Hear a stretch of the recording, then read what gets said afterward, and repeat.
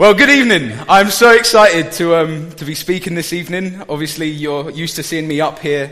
You're used to seeing me up here with a guitar in my hands, but it's a real privilege to speak to you tonight. But I actually thought that although a lot of you might know who I am, you might not know much about me. So I thought I'd still introduce myself a bit more to you. So I'm 25 years old. I'm married to Becky, who's down here. What a girl. She's 24. We are celebrating in September 4 years of marriage. And we've been together for 7 years since we started dating at New Day when I was 18 and she was 17. We currently have no kids, but I'm enjoying being fun Uncle Neil to a lot of our friends and family's kids, getting to play superheroes, having sword fights, but then getting to give them back at the end of the day and not lose any sleep. My family have been at this site, worshipping here at Catford, since 1945, when my grandparents moved here. So, I've been born here. I love it here. I'm so grateful that I've had this church to grow up in and help me in my journey with God. As Hilary said, I now oversee all of our youth work here and our worship. And, feel very privileged then to stand here this evening and open God's Word with you. So, let me just pray, and then we'll get stuck in. Father God, we want to ask just for your Holy Spirit to be here this evening. Father, I pray that you'd help me be faithful to your word. Lord, prepare our hearts to receive. And God, speak to us, change us, reveal Jesus to us tonight, I pray. Amen. So tonight we are looking at the next part of the Lord's Prayer. Lead us not into temptation, but deliver us from evil. This is the fifth message in the series, and for me, the biggest lesson I've taken away so far from this series is the order in which Jesus prays, the order that he gives to his petitions. On week 1, Phil Varley spoke to us, and he told us a story about when his family were in the Lake District, and they took a wrong turning, and he spoke about the fact that they actually caught the mistake quite early, and so it didn't cost them too much in the way of time or hassle, but he spoke about the importance of having the right starting position. And so this evening, before we look at our verse for today, I want to take a moment just to make sure that we are positioned correctly on the map, to center ourselves again, and look at the topics that we've already heard on to make sure we're positioned correctly for this evening. And so on week 1, we looked at our Father. This is where Jesus tells us to start when we pray. Before any petitions or requests are made, we first acknowledge our standing before God. Martin Luther, a 15th century theologian, regarded this opener as a call to not just plunge into talking to God, but to first recollect our situation and realize our standing in Christ before we proceed to prayer. Wrapped up in these two words, we find ourselves acknowledging again the saving grace of Jesus, the receiving of the Holy Spirit, which brought about our adoption to sonship, by which we now cry out, Abba, Father. Romans 8:15, all in these two opening words. Hallowed be your name. This petition has two applications. It is a call for ourselves to inwardly bring glory to God, where we as baptized believers now carry the name and spirit of God, yet at times still dishonor his name, where we bring ingratitude or maybe even indifference. It's a rally cry to once again have our hearts sing, holy, holy, holy. It is also an outward-looking prayer, that God would be glorified among all the nations, that faith would spread, and that more people would honor God and call on his name. Week 2, thy kingdom come, thy will be done. This, again, has a two-dimensional approach, an inward and an outward application. It's firstly a prayer of lordship, that God would reign over all of our lives, over our emotions, our thoughts, our desires, and our decisions. Secondly, it is a prayer looking into the future, knowing that one day we will fully realize and see his kingdom come, but asking for more signs of his reign here and now, over sickness, poverty, war, and injustice. Thy will be done ultimately links right back to the opening address of the prayer, our Father. For how are we to honestly and meaningfully pray this prayer of thy will be done if we have not first called on God as Father? When we're kids, we look at our parents like superheroes, don't we? They are indestructible. It's only if we first call on God as Father that we can truly pray this prayer of thy will be done in my life. You see, the first half of the Lord's Prayer, the way Jesus is teaching us to pray, is firstly to center ourselves back on who God is, on who we are in Christ, bringing our hearts back in line with him and his will. Each step of this prayer, we find ourselves being humbled as we gain proper perspective. We find selfish ambition and vain endeavor drained slowly away. We find our position on the map corrected again after the winds have blown us off course. It is then at this point that Jesus instructs us to bring our requests before God. The thing that often we start our prayers with, help.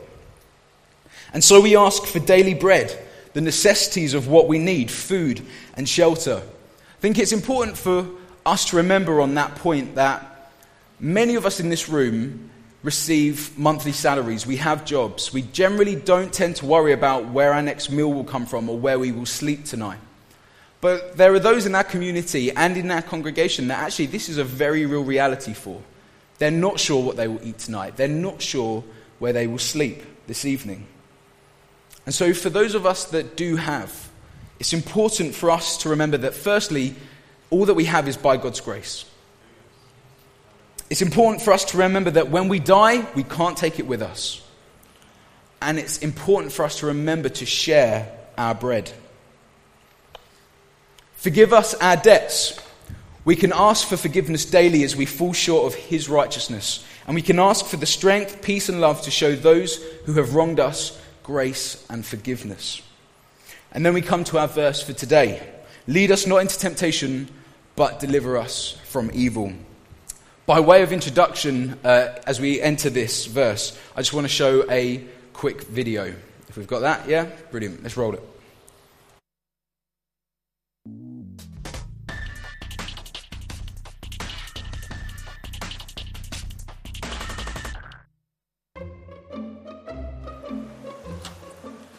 Okay, sit in that chair. All right, here's the deal. Marshmallow for you. You can either wait, and I'll give you another one if you wait, or you can eat it now. When I come back, I'll give you another one, so then you'll have two. But stay in here and stay in the chair till I come back, okay? All right.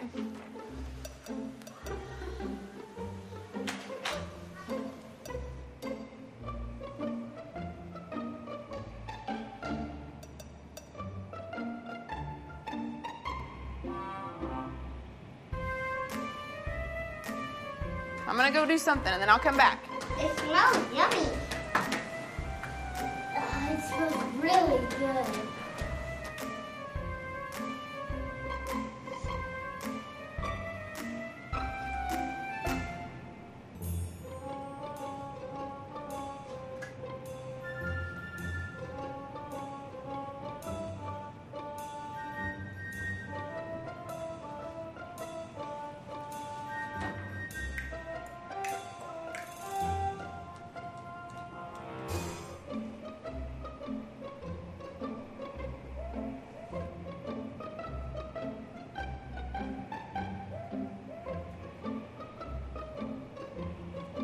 So it's up to you. You can have it now or you can wait.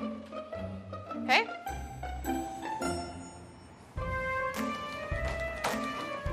I'll be back. Stay in the chair, okay? Okay.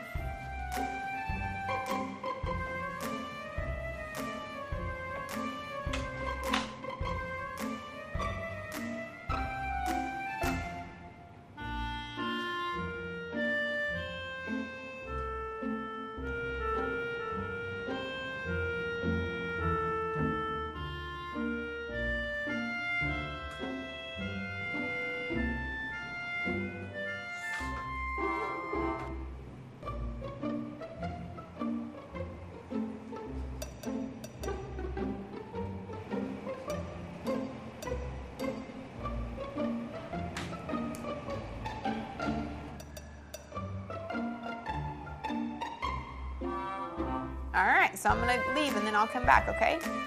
So you can either eat it right now or you can wait. Either way, okay? Okay.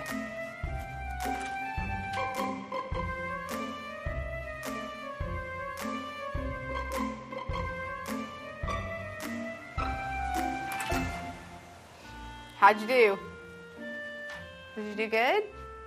You did? Yeah. You wanted to eat it, didn't you? Yeah. So did I tell you to give you another one? Okay, now you can have both. You need them.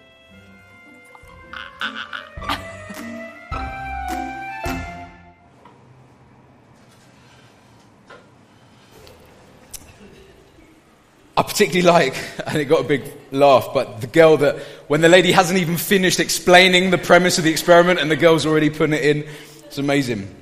As well as being very funny and cute, I think it so perfectly gives us an image of temptation, of the pain and anguish in that moment when we are trying to reject or say no to it.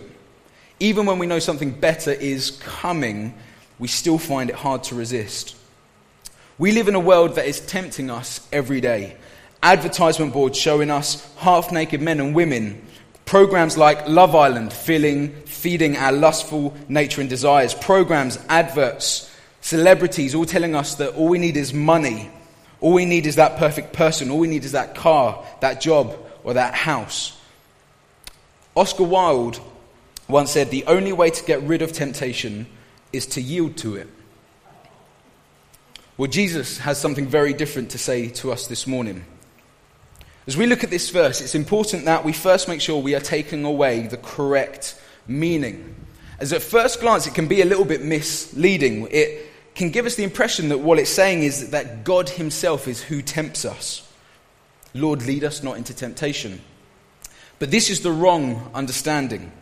James 1:13-15 says, "When tempted, no one should say, 'God is tempting me.' For God cannot be tempted by evil, nor does he tempt anyone. But each person is tempted when they are dragged away by their own evil desire and enticed. Then, after desire has conceived, it gives birth to sin, and sin, when it is full grown, gives birth to death." Now that is pretty clear. God cannot be tempted, nor does he tempt anyone. And so what is the sense then in praying, "Lord, lead us not into temptation"? Well, we need to look at the words "lead us not" in light of its counterpart, "but deliver us." But to do this, we also need to know that evil can also be rendered as evil one. And in some translations, it is actually written, "deliver us from the evil one." So we are now presented with the devil. And it is he who is the source of all tempting and evil desires. It is the devil that is tempting God's people to sin, and it is from him that we need rescuing and delivering. But the Bible also tells us that trials are good for us. James 1:2-3 says, "Consider it pure joy, my brothers and sisters, whenever you face trials of many kinds, because you know that the testing of your faith produces perseverance." So again, I ask, why are we praying this prayer if God doesn't tempt us and that apparently trials are good for us? It seems to me that we need to marry these three pieces of information together. Firstly, that God does not or indeed cannot tempt us. Secondly, that the evil one, the devil, is the source of all evil, and he is the one who brings trials and temptation. Thirdly, temptation is not sin, but unchecked, lingered in, and flirted with, temptation does give birth to sin. That's what we just read in James. It seems that when you combine these pieces of information, that this prayer is actually a prayer to overcome the inevitable temptation and testing rather than to avoid it.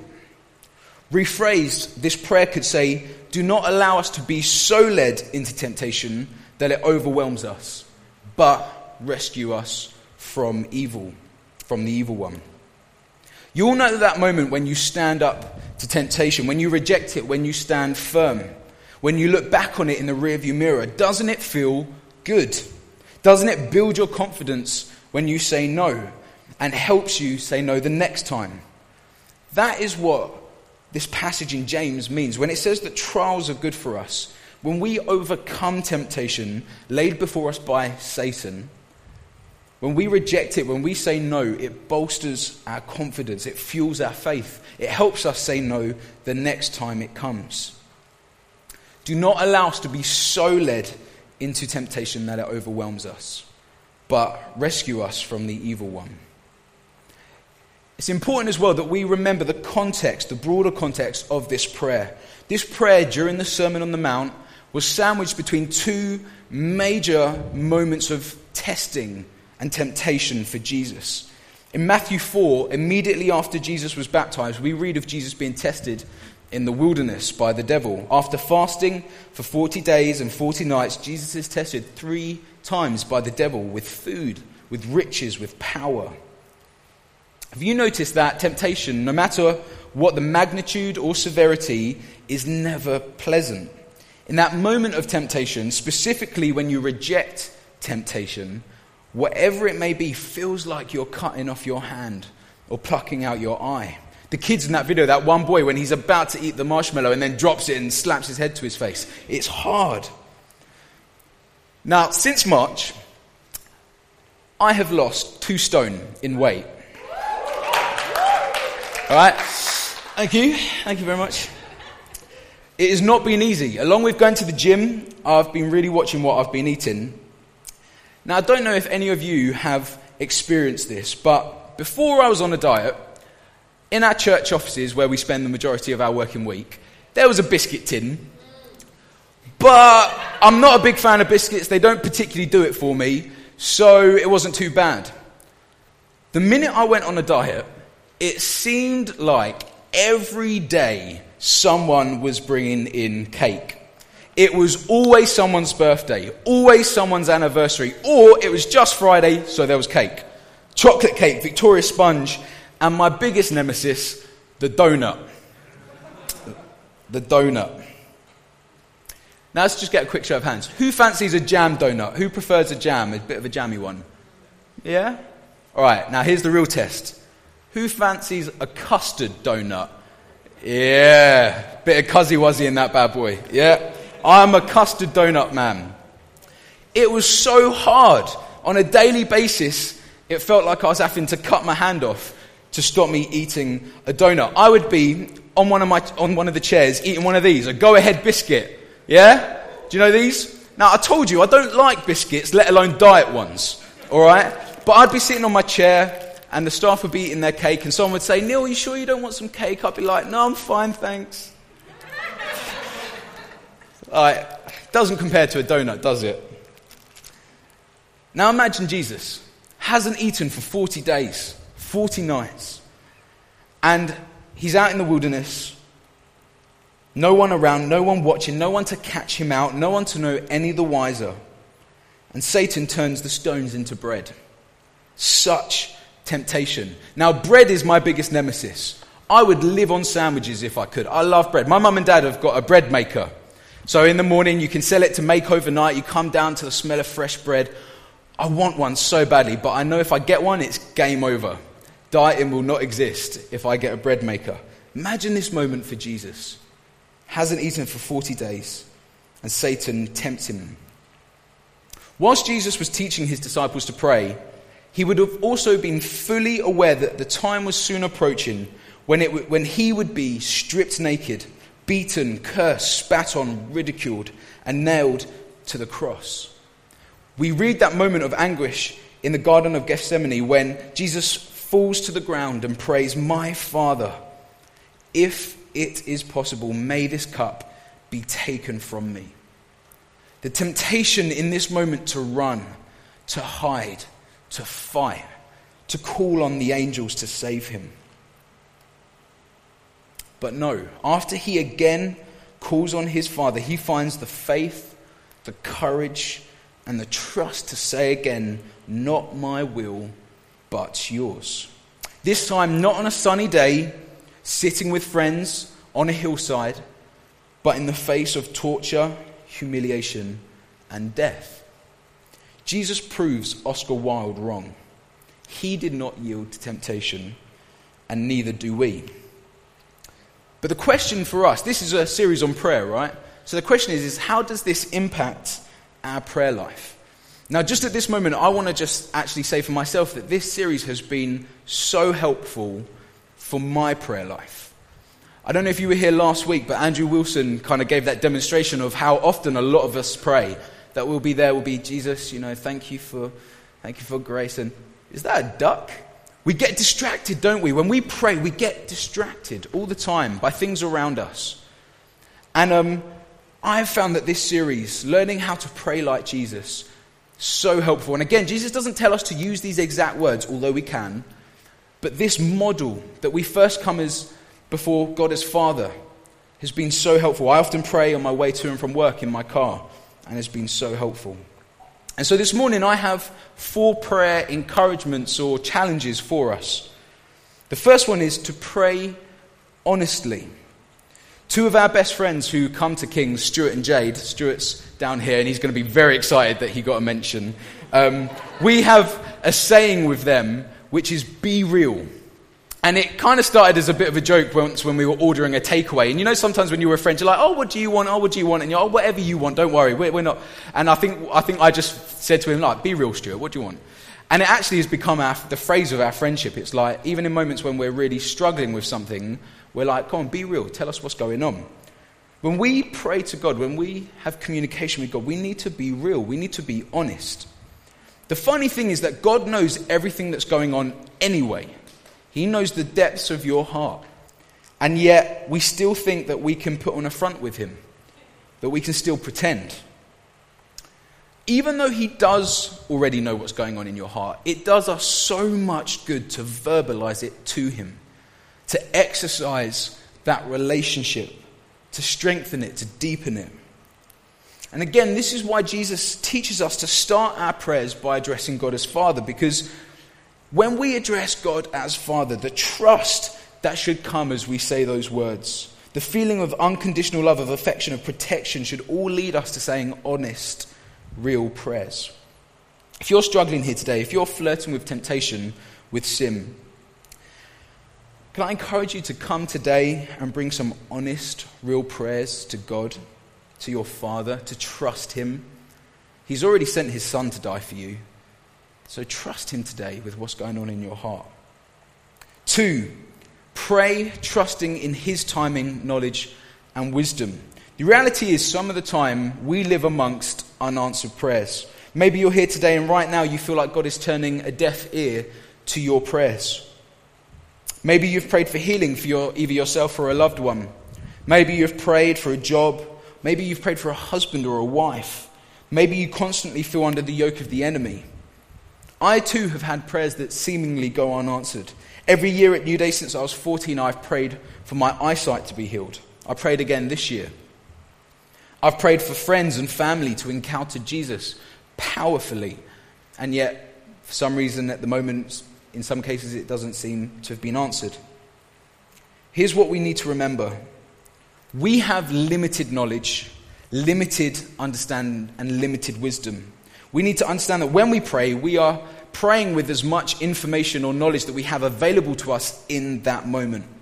But God has unlimited knowledge, unlimited understanding and wisdom. He sees far more than you and I can. He sees what has led to this moment, and he sees how every scenario plays out.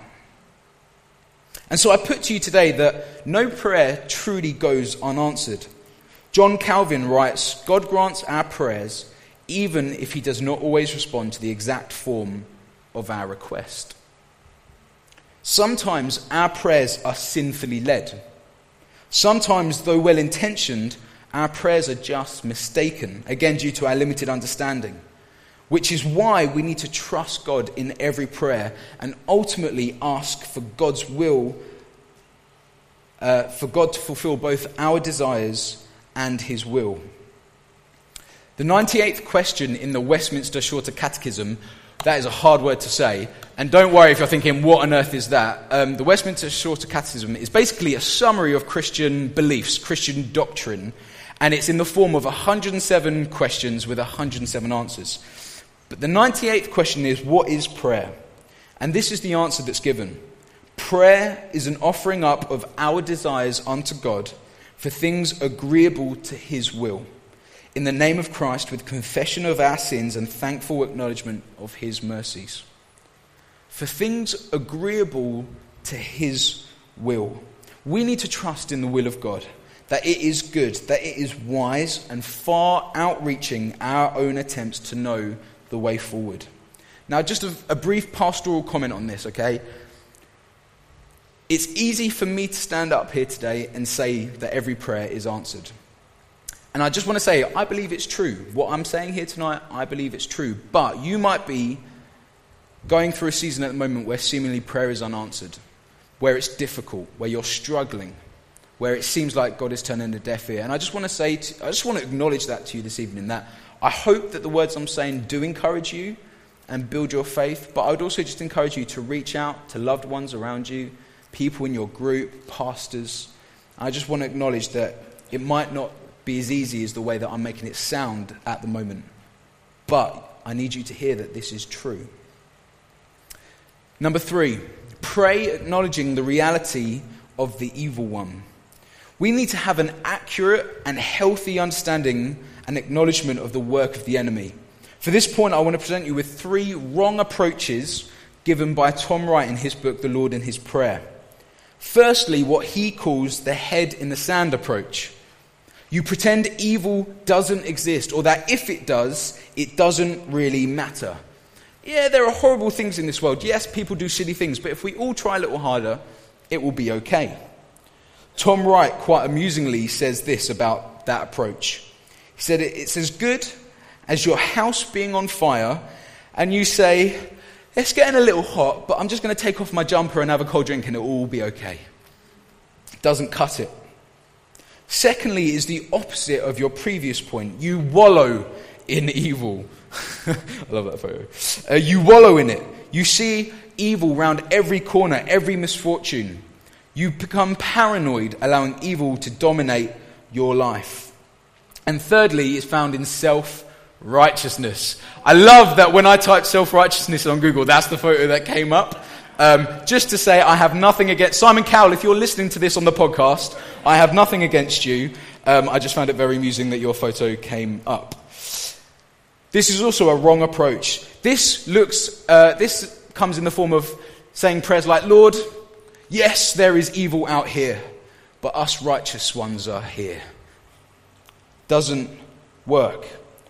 The correct approach, the way Jesus is instructing us to approach the very real reality of evil in this world, is in direct relationship with my final point for today. That we need to pray confident in the victory of Jesus.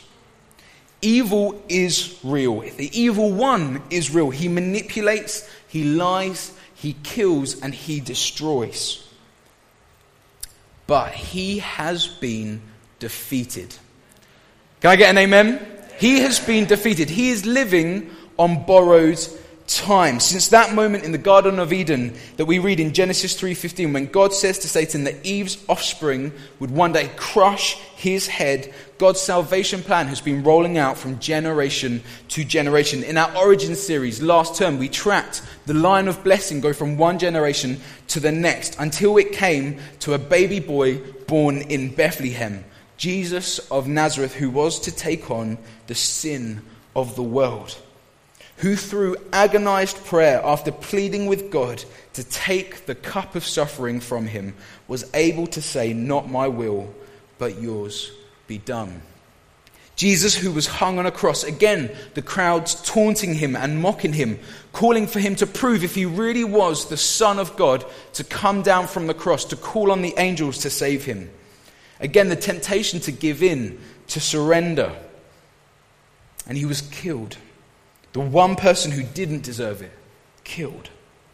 But 3 days later, Jesus, risen from the grave, buying each and every person who puts their faith in him a freedom and a victory from the lure of sin, the certainty of death. That is what you and I deserved.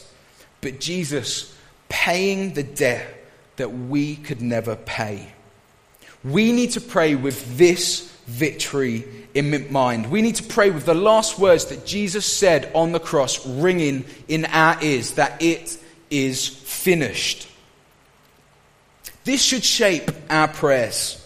It should give us confidence that a God who would allow his Son to die in that manner for us, would he not be doing everything for our good? It should give us hope that any prayer that seemingly goes unanswered in this life is answered in eternity. That one day we will live without sickness, without disease, without war, without fear. It should give us courage and boldness to call out the evil we still see in the world. It should change the way we spend our time and use our money and treat those around us. As we keep eternity in perspective, it should change the prayers that we bring to God, as the feeble, selfish desires of our hearts are dwarfed in comparison to the righteous heartaches of God. For those still living in darkness, those still living without hope or without love.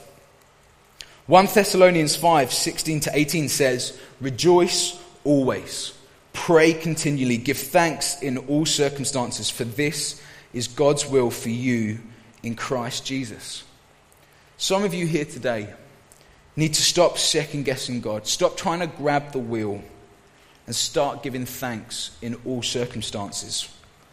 Some here only clock into pray when you need something, and you skip straight to that part, help. You need to come back before God and simply enjoy him, worship him, teach your heart to sing holy, holy, holy. Prayer changes things. Prayer works. Prayer will change your heart. Prayer tears down walls. Prayer heals. Prayer comforts. Prayer brings courage. Prayer takes ground. Prayer brings revival. Let's be a people who pray like Jesus, with honesty, with audacity and boldness, trusting in the will and wisdom of God, aware and alert of the enemy's schemes, but walking in the victory of Jesus. Amen? Amen. If I could ask the band to come up. My plan was to sing Before the Throne of God Above. But I felt a little whisper from God earlier in the first part of the meeting, and I'd like us to sing Even Though I Walk, actually, again. And I just feel there are some here tonight that, again, you need to sing out and allow your heart to believe that God never lets go. That message needs to sink in this evening. And so, first of all, let's sing, let's fix our eyes on Jesus, let's respond through this song, and then I will come back up in a moment and lead us on. So let's pray. Why don't you stand with me? Let's pray as we just come before God. Father God, I just pray that this evening, right now, as we sing this song, that we would worship with the victory of Jesus in our minds. Would that truth just rise in our hearts right now? Jesus, would you be glorified in this moment? We're so grateful, God, for all that you've done. And we come before you right now as sons and daughters. And we just want to lift praise and honor unto your name, God. Amen.